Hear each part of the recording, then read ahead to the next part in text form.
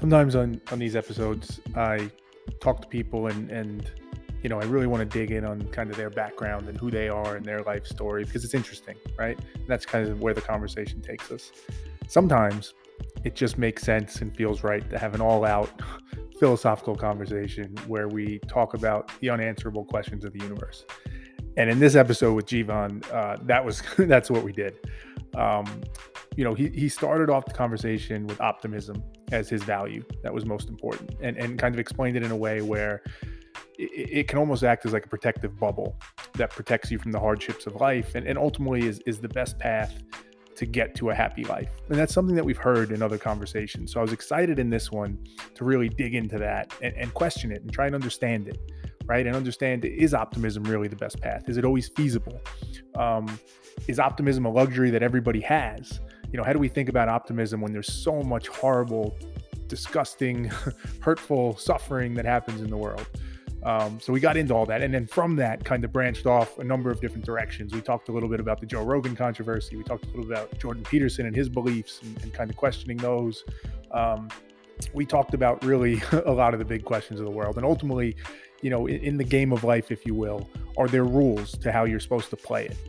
And I should say, his way of background, Jivan is an author. He's a transformational coach, and really just someone who loves to learn and think about topics like this. So he really did make for kind of lack of a better phrase, like a good dance partner in this, because he'd really thought through it a lot. He had some strong views, and he was willing to pressure test that and for us to debate it and kind of take thought exercises and hypotheticals and kind of play it out and see what it told us. So lots of really good conversations like that. One of the more interesting threads we hit in this was this idea that society almost acts like a market system where there's not actually an objective right and wrong. It's just that society, the markets, right, they kind of determine, they decide when things happen, when events take place, when things, play out.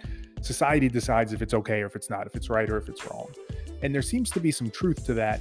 It begs the question, though, are we okay with that, right? Is society always going to get it right? Is society always fair, where it's a fair market system? What do you do if society disagrees with what you think? So we got into all those things too, which made for an interesting conversation. So as I said, if you like philosophical conversations, if you think these are things that you'd like to think more about and kind of ponder these questions, and this is the episode for you. So with that, let's get right into it. All right, Jivan, thanks so much for being on. Very much appreciated. I love to dive right in, so I will with the first question of what's the value that's most important to you? I mean, it's a fairly difficult question, isn't it? With something such as a value, that there could be a number of things that you look at. I think for me, and this is just in my current thought process, really, is optimism. I think being optimistic really helps you to get past goals and hurdles in life. I mean, if you look at, there's two sort of stories that really help me to take this to heart, really. I don't know if you know or are familiar with the Sylvester Stallone story. Yeah, where he had to sell his own dog, and he sort of believed in the Rocky movies, and he was turned away 3, 4, 5, 10 times. And they said, well, actually, you're not very good at speaking, so actually you shouldn't really be in the film. He said, well, I am Rocky, continue to move forward, and actually managed to get the movie made, buy his dog back from the guy he sold it to for like 15 grand when he sold it for like 50 quid, and then managed to get the guy in Rocky. So I think, if you look at that story after it's happened, it's very easy to say, well, actually, you sort of knew that was going to happen. But at the point that he sold his dog, I'm pretty sure that he wouldn't have felt very good about it, would he? So for me, it's the optimism side that helps me get through, really, because when things are going badly, there's only one way that things can go, and that's up.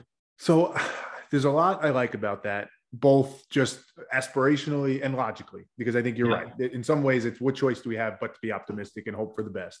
And I do think there's a lot of logic in, if you're willing to put in the work and just give yourself more chances by not giving up, mathematically, the odds go up that something good's going to happen. But in the spirit of this show, it's kind of philosophical and trying to question and pressure test and all that. So do you worry at all with that view around, like, I guess what people would call like survivor's bias or survivorship bias, where the stories of Sylvester Stallone, we hear those and those make us think and believe like, okay, that's it. That's the path. Optimism, keep at it, keep working, and it works. But what about all the people that it doesn't work and they keep trying and just bad stuff keeps happening? How does that kind of fit into the story? Absolutely. I think you said confirmation bias, isn't it? Where, everything that you read sort of falls in line with your view, and everything that doesn't, you sort of discard that. And that's absolutely true. That's a sort of human nature, isn't it, really? I think in answer to your question, you do look at bad things that happen and take those on board. But as I said, life's a journey. So if you look at maybe that bad part in isolation, you're going to have a negative view on the world. Whereas if you look at maybe the wider picture, then you can say, well, actually, that's part of the process. Maybe it's character building for you, or maybe you were going down the wrong path. I mean, I speak from myself on that. A lot of the time, people go and do a career based on financial potential rewards rather than what they're good at, what their passion is, what their personality type is. And I think that can come down to things like that, where people's decisions are based on, the incorrect thought process, which then maybe leads them down a bad path, if that makes sense. So I think from that, absolutely taking those things on board in terms of the negative, but it's maybe looking at that as a wider picture rather than having a negative view on life just because of this one thing that happened to Mr. Smith in 1970, if that sort of answers the question, really. Yeah, it does. It does. And part of the reason I asked this is there's two things I've been reading and watching lately, which maybe I'll bring them up just to see how they fit into this view of life. And it's not to say that it's wrong, right? I hope it's right, but I want to check. One is, and I'm going to forget the name of the book right now, but I'm reading a book about slavery in America specifically, and like the institution of slavery. And it's meant to give some more of the details about it that maybe we don't often hear about or want to think about, right? So stories like, slave auctions that are happening where a baby, an infant, is literally being ripped from a mother's arms, and the mother's being sold into slavery, probably to be raped and tortured for her life, while her baby is being pulled in a different direction, and she's just horrified and crying and distraught, right? So that as one point. A second point is, I don't know if you heard of the show. It's pretty popular in the US right now, but it's called Dope Sick. And it's about the Oxycontin pandemic, kind of the opioid pandemic in the US. Yeah. And it's a lot about all the things that happen behind the scenes where one particular pharmaceutical company, at least the way the show portrays it, manipulated, lied, and ultimately got a lot of people hooked on opioids and ruined their lives, and just destroyed people's lives. And really, there wasn't much consequence to it for them, or not nearly enough. So one of the things I question when I hear, and those are just two instances, right? There's tons of horrible stuff that happens in the world. There's a part of me that hears that, and it's like, I want to believe that optimism is the key. But how does optimism help that woman who's being sold into slavery and her child's being pulled away? How does optimism help those people that's lives are destroyed by opioids? Like there's a view that says there's just some horrible shit that happens in the world, and optimism doesn't solve for that. What do you say to that? No, that's 100%. True. If you look at, as you said, those two instances and people who get raped and pillaged, if you look throughout history, armies have gone in and pretty much raped countries, taken out all the resources, etc. And you can go on, fractional reserve banking system, there to enslave humanity essentially, etc. And I think for me, understanding that is a real scenario and it's a real part of the world, isn't it? That negative and, power does corrupt, and absolute power corrupts absolutely, I think is the phrase.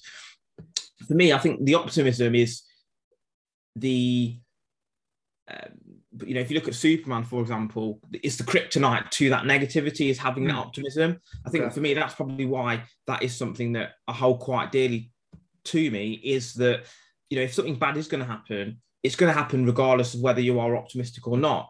But having the optimistic attitude actually gives you a little bit of a bubble around yourself to say, actually, although this really bad thing is happening to me currently, I see something I see a light at the end of the tunnel, which, is going to give me some comfort. And obviously you mentioned the book, the American book, but Dostoevsky's book is quite similar in Russia as well, isn't it? Where it talks about the slavery and the fact that they're just normal human beings that do these bad things to people. There have been some psychological experiments done as well in the 70s, 60s, 50s.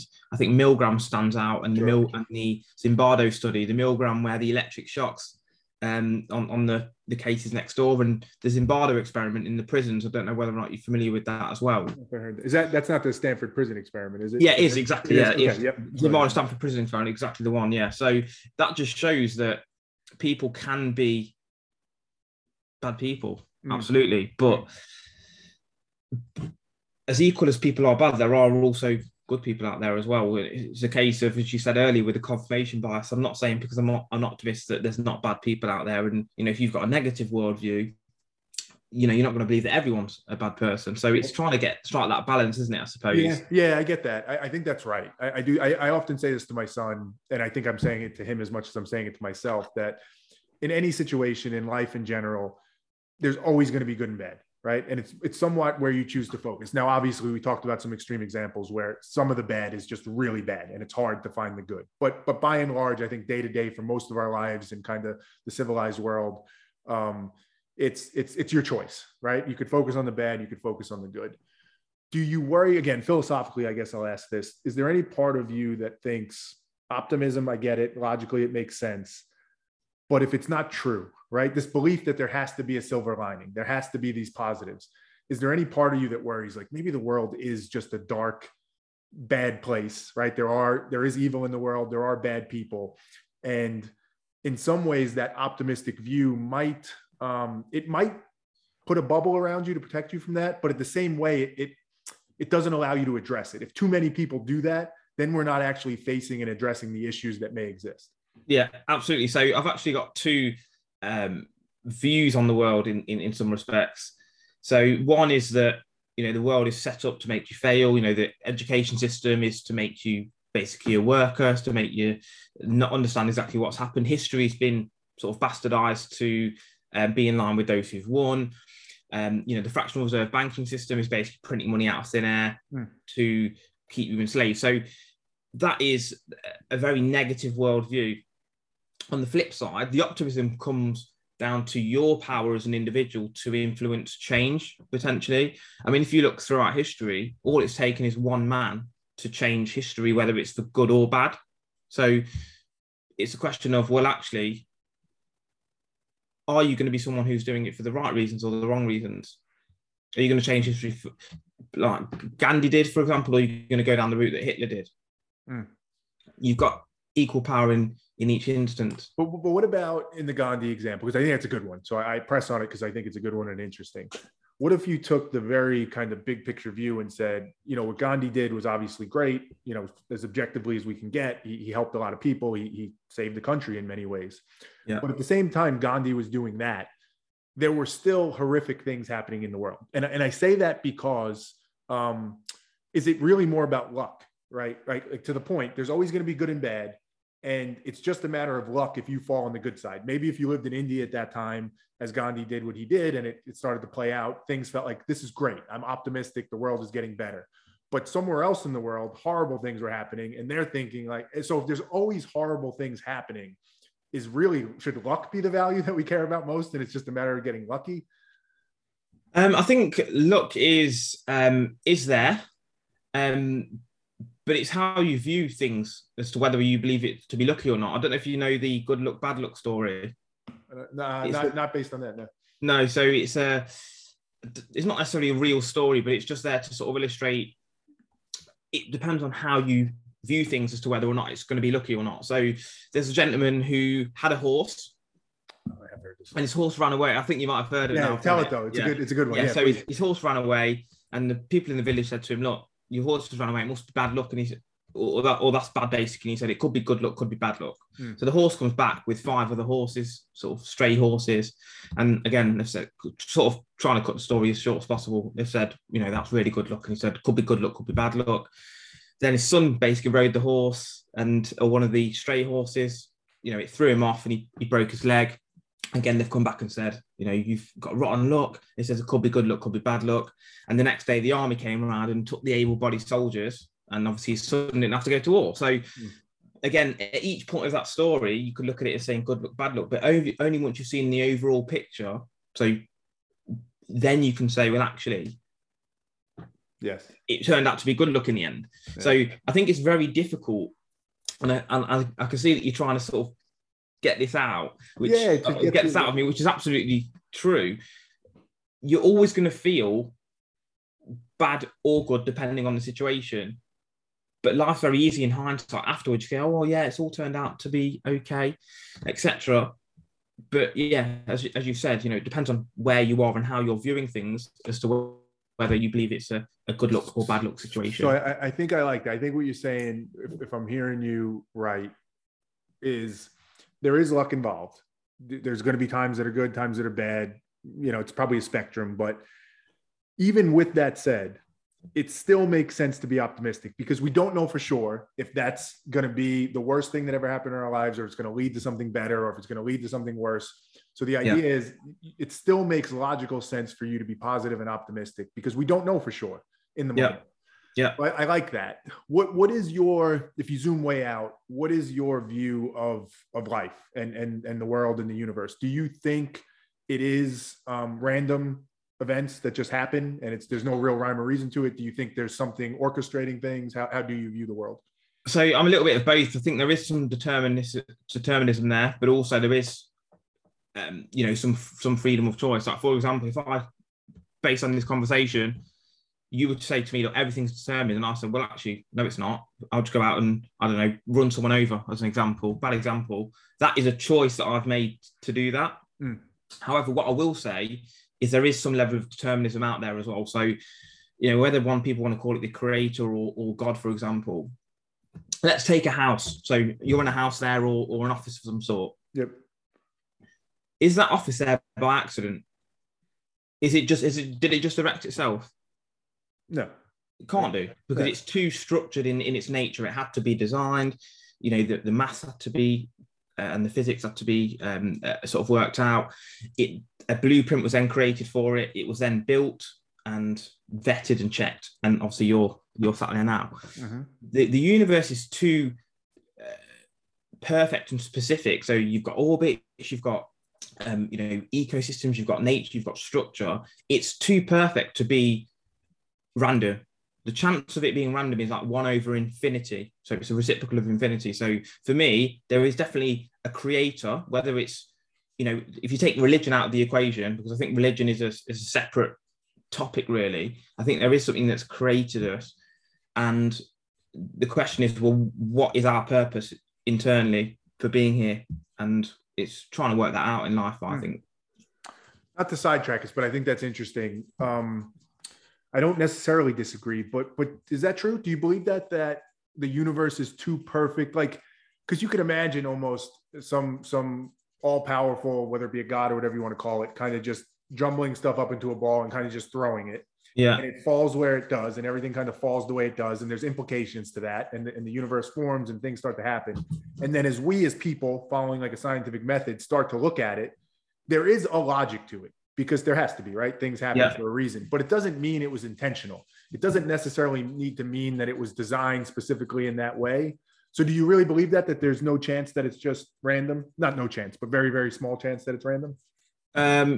Well, there's always going to be a small chance that it's random, right? But that's, as I said, it's going to be 1 divided by like infinity. So it's 0 to the 1, basically. But if you look at the structure of things, so the night and day, the orbits around the Earth, the fact that you've got on a math basis. So, for example, pi goes on. It's like a code, isn't it? It's like an error code.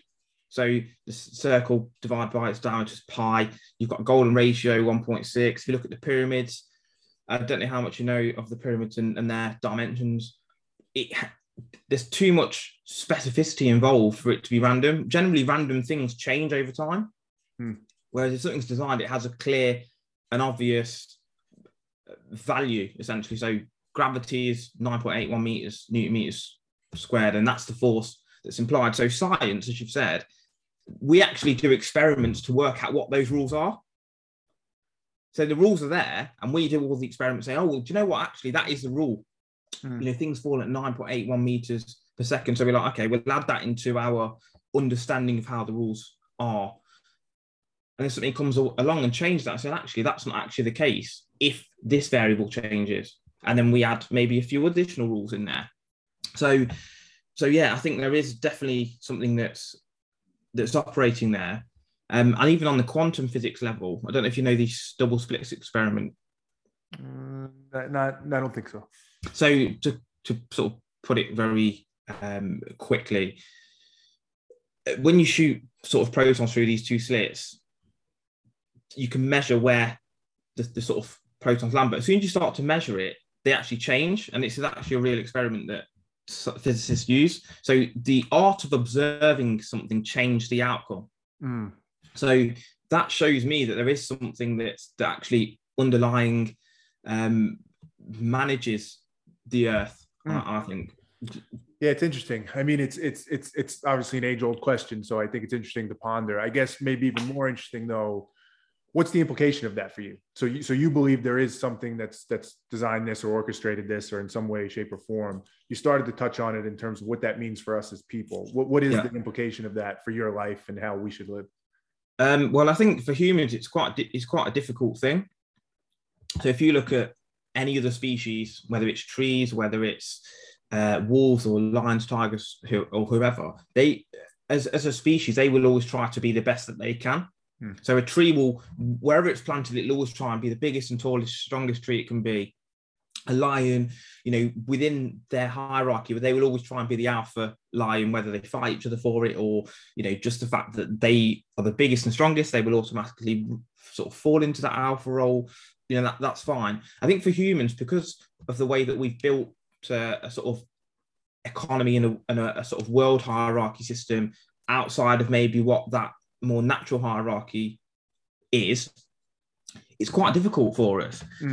For most people, we don't grow to as big and strong as we should do. We drink, we smoke, we eat fast food, etc. And I think for me, that's something that I've learned over the last probably five or so years, is that number one, what type of seed am I? What's my personality type? What am I good at naturally? What am I interested in?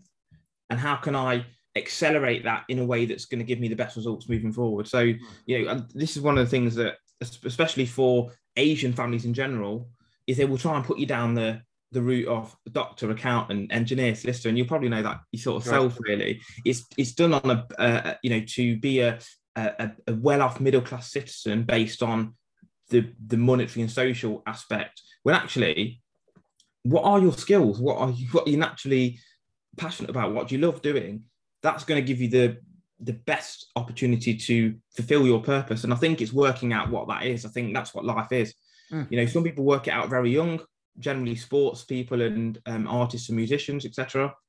For everyone else, it's working out what that is. So I don't know for yourself, Terry, you probably haven't always done the podcasting. You've probably worked at jobs at X, Y, and Z and think, actually, this isn't quite me. Let's just readjust that trajectory. Let's try this one. Oh, well, that's not quite me either. And readjust. And then you find your path and say, do you know what? This is what it's all about. So I think for me, that's one of the key issues with humans, is that we've got so many distractions, very dogmatic, and spending time alone actually gives you that ability to introspect and see what type of seed am I and how can I impact the world. Is it as open-ended as that? And I don't mean to suggest it should or shouldn't be. I'm genuinely curious your thoughts. Where for each individual person, it's about figuring out what the right path is for them and what makes sense. Or are there any guardrails or hard and fast rules that you'd say it's got to be within a certain constraint, right? Because I think that's, again, philosophically, that's interesting, because I agree that for each of us, it only makes sense to me that we should figure out what gives us purpose, meaning, happiness, joy, whatever, and go for that. And that's no easy task, but that's what we should do. Where it gets tricky is if what I think brings me happiness comes into conflict with what you think or what you might say, right? Are there any objective rules that you think exist that we need to abide by as we do that? Or is it truly just figure out what works for you and go do that? Well, absolutely. I think you've made a really good point there, is that your goal and ambition may be in conflict with someone else's. Absolutely, it's the case, whether it's football or I think NBA or any other sport you can think of. One team's focus to win the league or the title is going to be against another team's option to win the title. Excuse me. So you're always going to be in battle with someone else. It's how you can best serve all of the stakeholders within that one goal. So, as a business, you'll say, well, how can I look after the staff as good as possible, the customers, the shareholders, and build a perfect environment within that one cell, if you want to call it a cell. And I think that's really what it's all about. You're never going to be able to please everyone. because by pleasing everyone, you actually please no one. If you want to go for an Italian and I want to go for a Spanish or a Mexican, and we go for a Chinese instead, none of us are happy. Does that imply, though, that it becomes zero sum, right? That there are, you believe that? Zero sum. So this is coming back as a game theory, isn't it? I think zero sum game. I think it depends on the game. Not every game is zero sum and vice versa. So I think it depends on the specific game that you're referring to as to whether it's a win or a loss win, or potentially you win this part, but I win a different part of that game, and we then veer off from there. Well, if we frame it as the game of life, which may be impossible to frame it as, but I'll try a thought exercise example, and I don't know if it'll work, but let's just go with the simple one. Sounds good. Let's say you and I both, we do some deep reflection. We think about, who we are, what we value, what matters to us. And we both come to the conclusion that, you know what, I want to be the biggest podcast in the world. That's my true meaning and purpose. And maybe we have good reasons. We want to change the world. We want to help, whatever it is. But the game we're playing is the game of life says the way I win is I'm the biggest podcaster in the world. Now, we both have that view. What happens then? Is it okay for me to do what is necessary to achieve that objective? If it means talking bad about you, trying to undercut you, maybe even lying about you to try and hurt your chances so that I can win that game and become the number one podcaster? Like where does that line get drawn, if at all? Okay, so a very good question. And maybe just to add another piece of information in before I answer it in some respects, because I think, again, we're going to talk about this as a game. A bit like poker, it really depends on what hand you get dealt. So let's take Joe Rogan, because it's a podcast question, sort of, that you asked. The reason that he was so successful, and apart from obviously what's happened recently, that's a separate issue, and freedom of speech, we can maybe discuss that as well at some point. The reason he was so successful is because he's been a UFC commentator, he's been a comedian. So for him, he's got a network of people in that space. So all he has to do is call up his friend John or Steve or whoever and say, do you fancy coming on this podcast? I'm pretty famous. I know you pretty well. You can just come on down and we can have a good discussion. For someone who hasn't got that network or exposure, for them to be able to match someone who's been dealt those cards already, they would have to play like 1,000 games of poker to get there. So to compete, you would have to put out thousands of videos of podcasts in increasing level of quality of guest. So let's say you had a 500 podcast and say, look, I'm quite big now, invite someone big on. Again, then that will help the ball roll, wouldn't it? Snowballing effect, and get someone bigger on and bigger until you're at a position where you're in comparative in terms of guests, and then you're at that position. So to get there, you have to do more podcasts of higher value and serve more people. So it's all about the card you get dealt before the game actually starts. So if you're twins, so me and you are twins, then it's down to how well you're playing the game. But if you're 6'5" and I'm 5'3", and we both want to become sprinters, there's only one of us is going to become a sprinter. So you're saying the game, for lack of a better word, the game isn't necessarily fair to start with, right? We all start at different places. So it's not like we're equally. So, and I think that's fair, right? I think that's a fair point. Although I think Joe Rogan might say like he had to earn that. He had to do a bunch of work to even get to that point. But let's put that aside for a second. Yeah, exactly. Let's even assume that's true. Let's assume the game is not fair to begin with. It's the cards you're dealt. But once those cards are dealt, and you come to the conclusion that you want to be the number one podcaster in the world, and let's even use the Joe Rogan one, because maybe it will segue us into it. Somebody could say, well, okay, he started ahead of me. I need to catch up because I want to win the game. I was dealt the worst hand. I need to catch up. I am going to try and tear him down so that I can get that win that I want. Are we okay with that? Is that okay in the rules? Again, the rules of the game that we're saying? I think Gary Vee put this best. He said that there's two types of people. One is that you try and tear the other houses down, so yours is the biggest house in town, or you just focus on your own house and make that the biggest house in town. So I'm more in that camp. But why? Is it rooted in is it rooted in like a value system or like a moralistic belief of we should never hurt other people, or is it more functional? Is it just the better way to get to the outcome? Oh, so that's a very good question. For me, it's a moral thing, but it doesn't mean to say that you're not willing to beat a competitor or downplay them. For me, it wouldn't be a case of trying to tear the building down. It might be a case of making mine so much better and actually saying and selling that mine is the right better. Way, so that could, rather than discrediting the other one too much. Because I think that for me, that's not a nice personality trait. You know, if you know yourself, if you've got friends who always say the negative or talk about other people, it says more about them than it does about the person they're actually talking about. Sure. So for me, it's a little bit the same as that. So back to, I think the reason we got there was we were saying, you know, you were laying out, which I think is good input, good advice. The way to live life is to figure out what matters to you and go after that. You know, figure out what you enjoy, what we value, and go after that. So we were asking the question of, is it as open-ended as that, or are there rules to it? And it sounds like what you're saying is there are some moral rules to this where we should follow certain guidelines. I guess firstly, am I capturing that right? And then two, this is where my head starts to hurt, is who defines those rules? How do like for you, you're saying I'm not going to tear that person's house down to make my house bigger. Is that written by the universe? Is that individual to us that we pick which rules are right? Is it objective to say there are certain rules? Like how do we think about what the right way is to do it, the right way to play the game? That's a very good question. I think that rule sets are twofold. There's those that have been socially imprinted onto you. And I also believe that there are inherent rules that are bred into us as we feel them in the gut. Again, you can look at animals. Yeah, they have certain things that they're governed by the rules that they feel, and you'll know yourself. You'll just get the feeling, well, that's wrong to do that. That's wrong to do that, and you'll have a gut instinct rather than some other stuff to say, oh, you can't say that. When you say you can't say that, the way that you actually say it is based on that someone said that you shouldn't say that, rather than with other stuff you'll say, well, that doesn't feel right to do that. That is, for me, that's the underlying gut. Is one of those more important than the other? I think the underlying gut is more important because they're inherent rules, universe rules, as you said.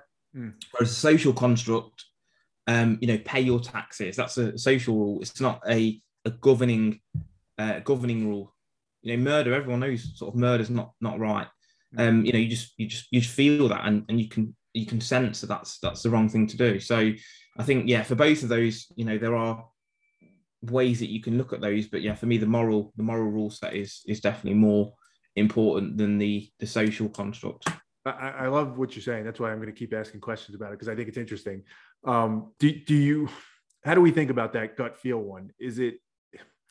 Can it not be explained? Because if it cannot be explained, is it possible that it's subjective, right? Everybody has different gut feel. Everybody has different things that make them feel wrong. Even murder, as you said, there are times where society and there are times where it feels okay for somebody to be murdered, right? When Hitler died, as an example, I would imagine a lot of people were like, fuck yeah, like, thank God, maybe, right? There's some people that would say, no, that's still terrible, any life being lost. But if we can't articulate or explain where that gut feels comes from, is it actually still meaningful?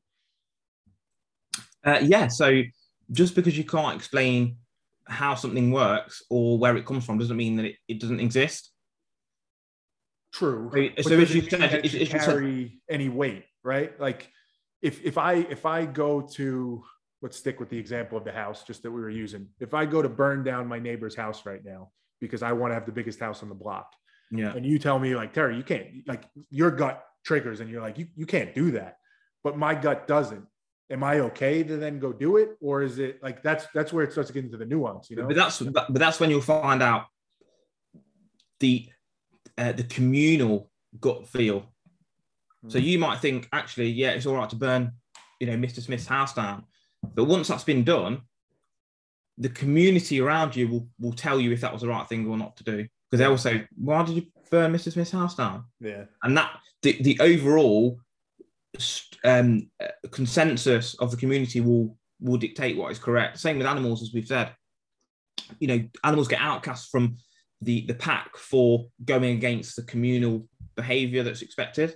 And I think that's how you can judge, what is what's correct and what isn't. And there are ways that society definitely tries to change the way that humans judge what is right and what is wrong. I mean, we'll go back to the Joe Rogan situation.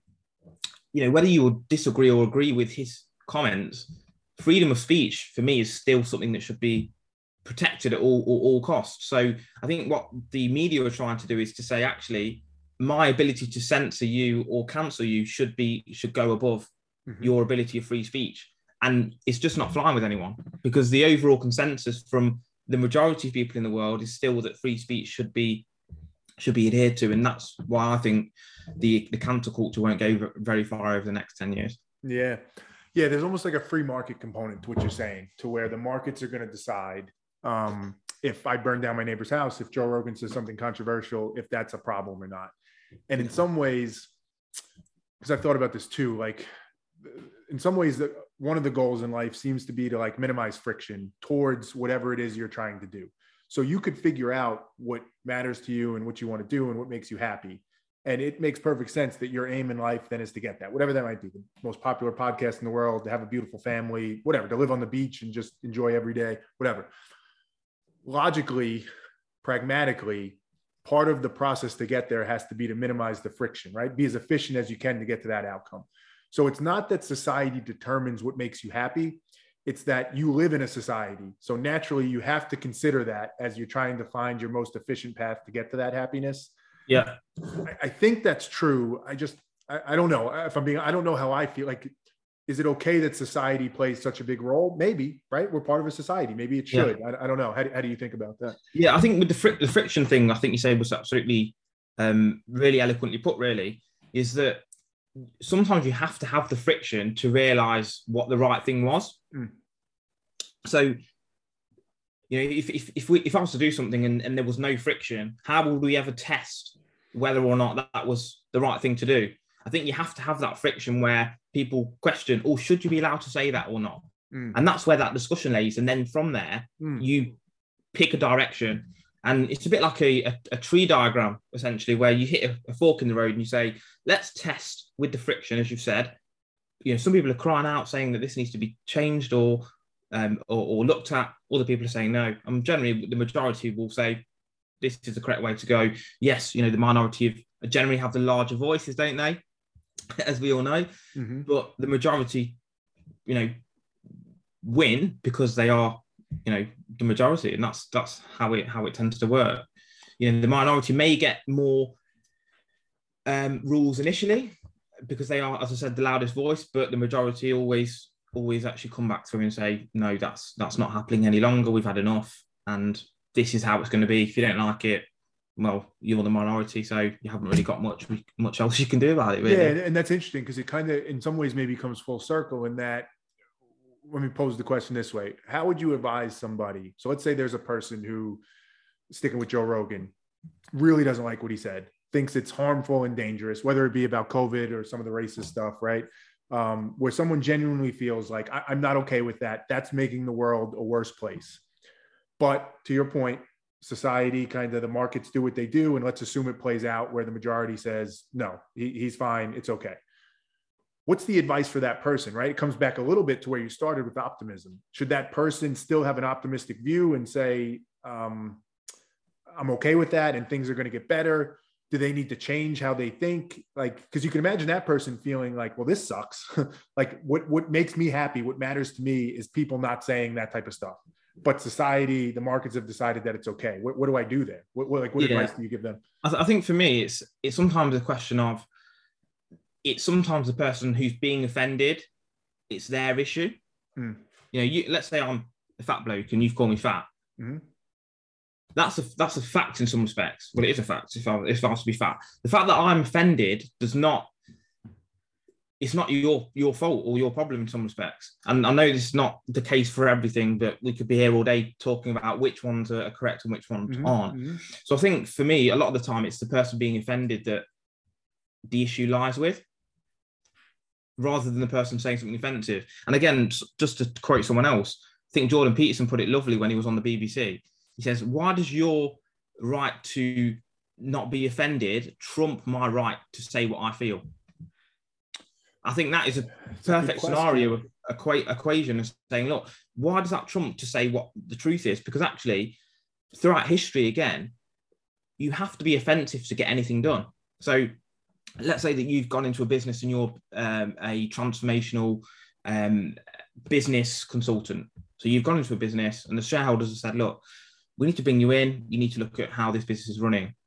You're going to turn around and say, that's shit, that bit. You're running that part of the business absolutely shocking. You're going to offend the person who set that part of the business up, the shareholders, the CEO. But the end goal is actually going to resonate with them because it's going to achieve what they want you to achieve. Let's take that, because I hear what you're saying, and so let's take that to a different example that maybe stress tested it a little bit more. Let's say let's not even use Rogan, just to not, well, we could use Rogan, whatever. Let's say there's somebody who has a platform, who has a lot of followers, and they regularly make racist or sexist or whatever it is, jokes or commentary. And they do it in a way in which, they genuinely believe like, I'm just joking, I'm just having good fun. But somebody has a belief that says, listen, I get it. I get you have free speech. I get you have the right to say that. I get you might not even intentionally be meaning to hurt people. But you are creating a culture where people are feeling like, oh, it's okay to just say disparaging things about Black people or about women or about whatever minority group. And back to Jordan Peterson's point of like, why does you being offended trump me being able to say what I want to say? Somebody might respond to that and say, well, because what you're saying is enabling a culture of hate. It's enabling a culture that makes it seem like it's okay to put people down. It helps to breed systemic racism or whatever it is. Now, I'm not necessarily saying that's the case, right? But it's a legitimate argument to at least consider. What do you think the response to that is? Like in that scenario, does the burden still on the person offended if in that case? I think it depends on the context, really. Is it said in a light-hearted manner? Is it, as you said, a racial or sexual thing? Or is it just that you're, ripping on someone for supporting a different football team or American football team than you? So that's still offending the person. Oh, your team's crap. Your team's getting relegated this year. It's still an offensive comment. It's still hurting someone's feelings, but it's in a different area than something such as race. And even within the racial space, it's again, in what respect are you saying that? So sometimes with friends, I've got friends of all sort of races, colours, creeds, etc. And a lot of the time, when you're very close to someone, you're actually more offensive to them because it's a comfort. It's done in a light-hearted way. The more piss you can take out of someone, generally the closer they are to you. If that makes sense. Yeah. Well, unless of course. What if like a common example, and I'm debating if I actually want to say the word or not, but I'll just go with it. One thing that comes up a lot, right? And let's stick with the example. Let's even say you and I right now. Let's say we knew each other relatively well, and you were a fan of a football team that I didn't like, right? Yeah. A common things that happens in the U.S. is to use, it happened more in the past, but was to use like a homophobic slur to say something to that person. Yeah.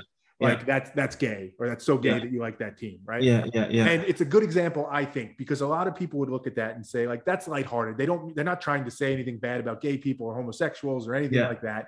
It's just a phrase to have good fun with your friend. But somebody else might look at it and say, like, I get that, but because you're normalizing it and putting this negative connotation on the fact that because you're doing something I don't like, I'm using the term gay to explain, my dissatisfaction with you. That's perpetuating this culture which says gay is bad and straight is good. Now I get it. Like some people would say I'm reaching for that, and maybe I am, right? Maybe Jordan Peterson's right, but I think this is the conversation to have to try and work through it. Are we okay with that? Is that actually okay? Where it's like, as long as you said it for the right reason, it's okay to say you're gay for liking that team, versus it's not okay because it's causing a cultural thing that becomes a bigger problem. Yeah, so I think there's two sides to that. One is how thick-skinned are you? If someone is saying you're gay, you're this, you're that. It depends on the level of your or the thickness of your skin and how stoic you are is how that sort of bounces off you. And the second is, again, sort of to reiterate what we said earlier, it's a or as you actually used the phrase, it's a market basing, isn't it? It's how's the market going to judge that specific topic? And that's what the news tries to do in social media and saying, oh, this is what this person says.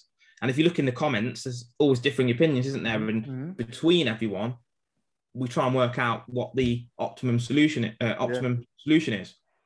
So with, again, Joe Rogan thing, Spotify aren't happy with him. So he's been offered to move to a different platform where censorship is not an issue.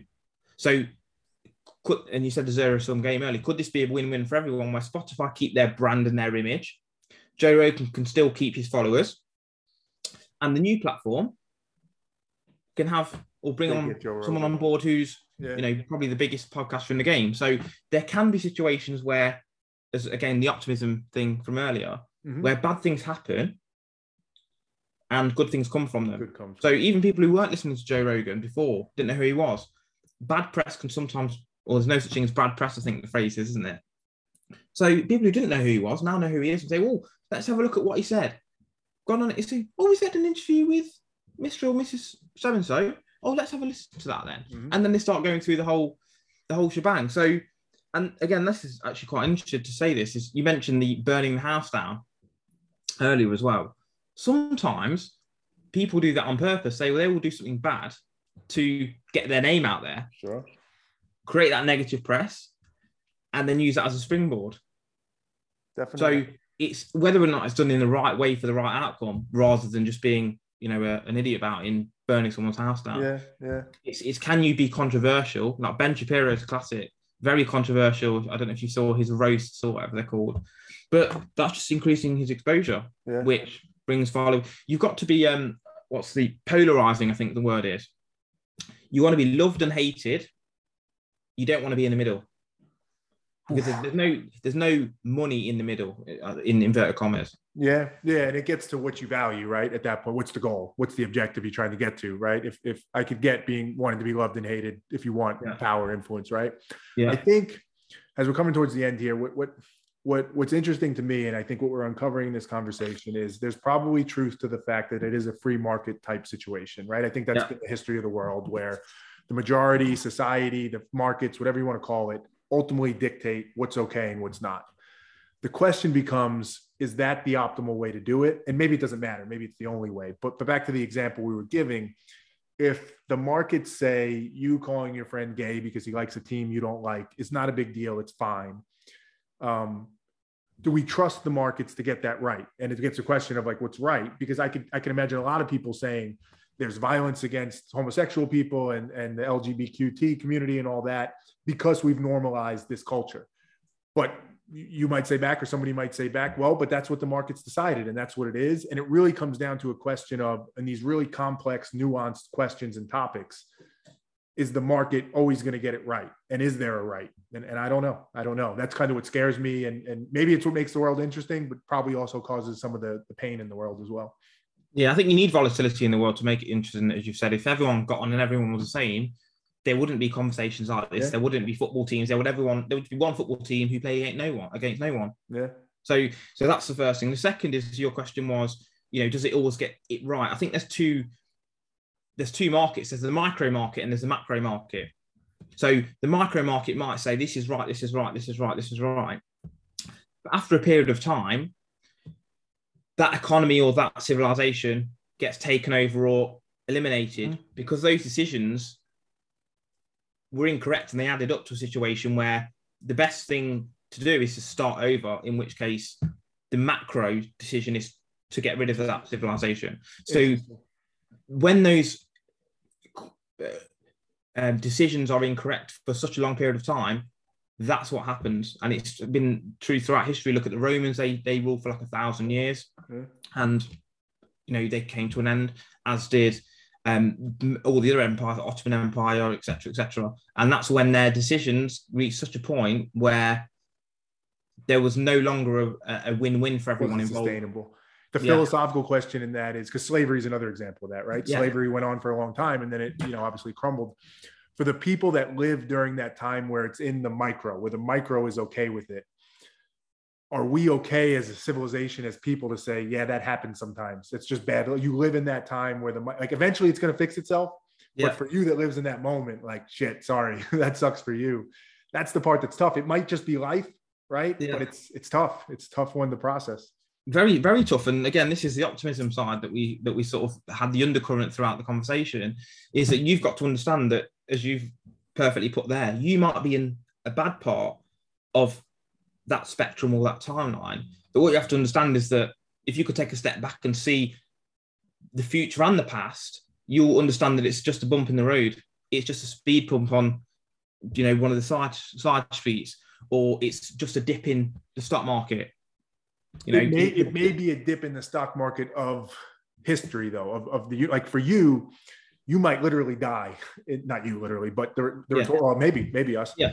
You might literally die in that micro moment, but in the course of the entire universe and the history of the world, it's just a speed bump. And that's where it gets, again, I agree. It's tricky. Well, listen, No, sorry. Finish. Yeah, I mean, it's just a case of whether you're selfish or selfless.